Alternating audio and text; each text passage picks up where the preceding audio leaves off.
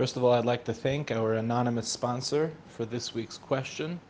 If you're looking to sponsor anything going on in Nitzotzos, please email us at nitzotzos@gmail.com. For just $18, you can sponsor a shir, a Dvar Torah, an event, or a Q&A. This week's question is, in a recent response, you mentioned that in arguments and communication, it is important to acknowledge your spouse's perspective as a valid experience. This is, as you said, not a novel idea, and it's how I try to manage every single conversation I have with my spouse. However, how do you handle conversations when your spouse doesn't acknowledge that your feelings, perspective, experience is equally valid? In other words, when you're trying to quote unquote fight fair, so to speak, what do you do when your spouse doesn't communicate with that same level of respect and sensitivity? So I'd like to just highlight two words that you wrote that you put in quotation marks. And the words you wrote were fight fair. It really depends on the goal of the communication.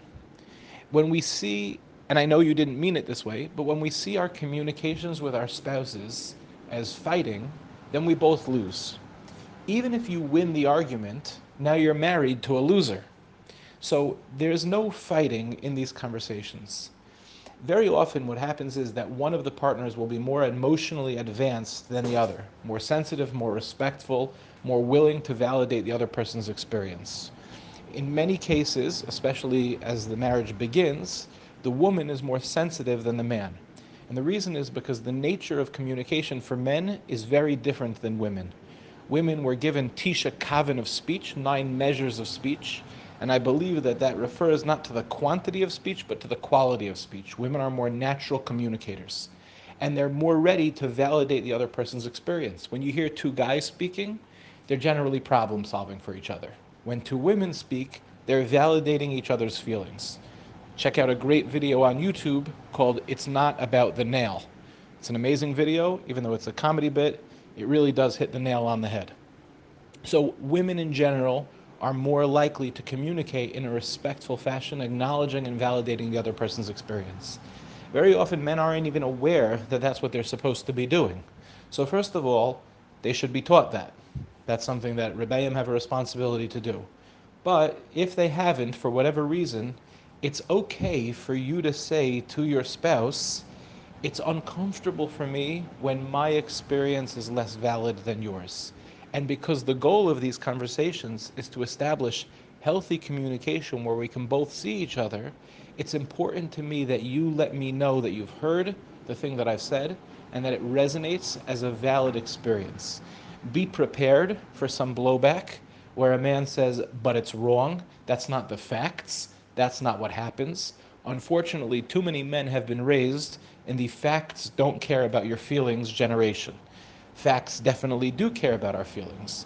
There is very little objectivity and a very little objective understanding of the quote unquote truth. Each one of us has an experience of the truth. One person thinks that it happened this way, the other person is sure that it happened a different way. Instead of trying to win the argument, what we need to do is see each other, and that's the goal. So, on the one hand, we can't see it, even if we are more emotionally aware, we can't see it as there needs to be a fair fighting environment. It's never a fight, it's always a communication. What we're looking for is an equal opportunity to share our feelings and have them validated. And if that's what you want and if that's what you need in a relationship, so then you have to communicate that in a respectful fashion, letting a person know without accusing them and saying, my experience is that when we're having these conversations, I'm really trying to see you and let you know that your experience is valid, and it's important to me that you do the same for me. I would also encourage you to raise the feeling that you're feeling. So it would sound like, it makes me feel unsafe or unseen in the conversations when I say something and you say, that's not what happened. It allows the person not just to understand what they need to do, but what's going on inside of yourself. And when building the relationship, it's important not just to have a communication where we transmit ideas, but where we transmit feelings, letting the other person know, this is what comes up for me. By doing that, it also allows you to examine what is the part that you're bringing. So for example, if you're feeling unsafe because you're not being validated in the conversation, it's very likely that some of that is coming from your spouse who's not validating you. It's also very likely that there's a part of it that's coming from a previous part of your life, something earlier in your childhood, and maybe that's something for you to consider, that you're saying, okay, I want to be safe and I want to be seen, but some of that is my stuff, and even if my husband does create safety and does see me, I may not be capable of feeling safe because of things that I'm bringing into the relationship from when I was a child.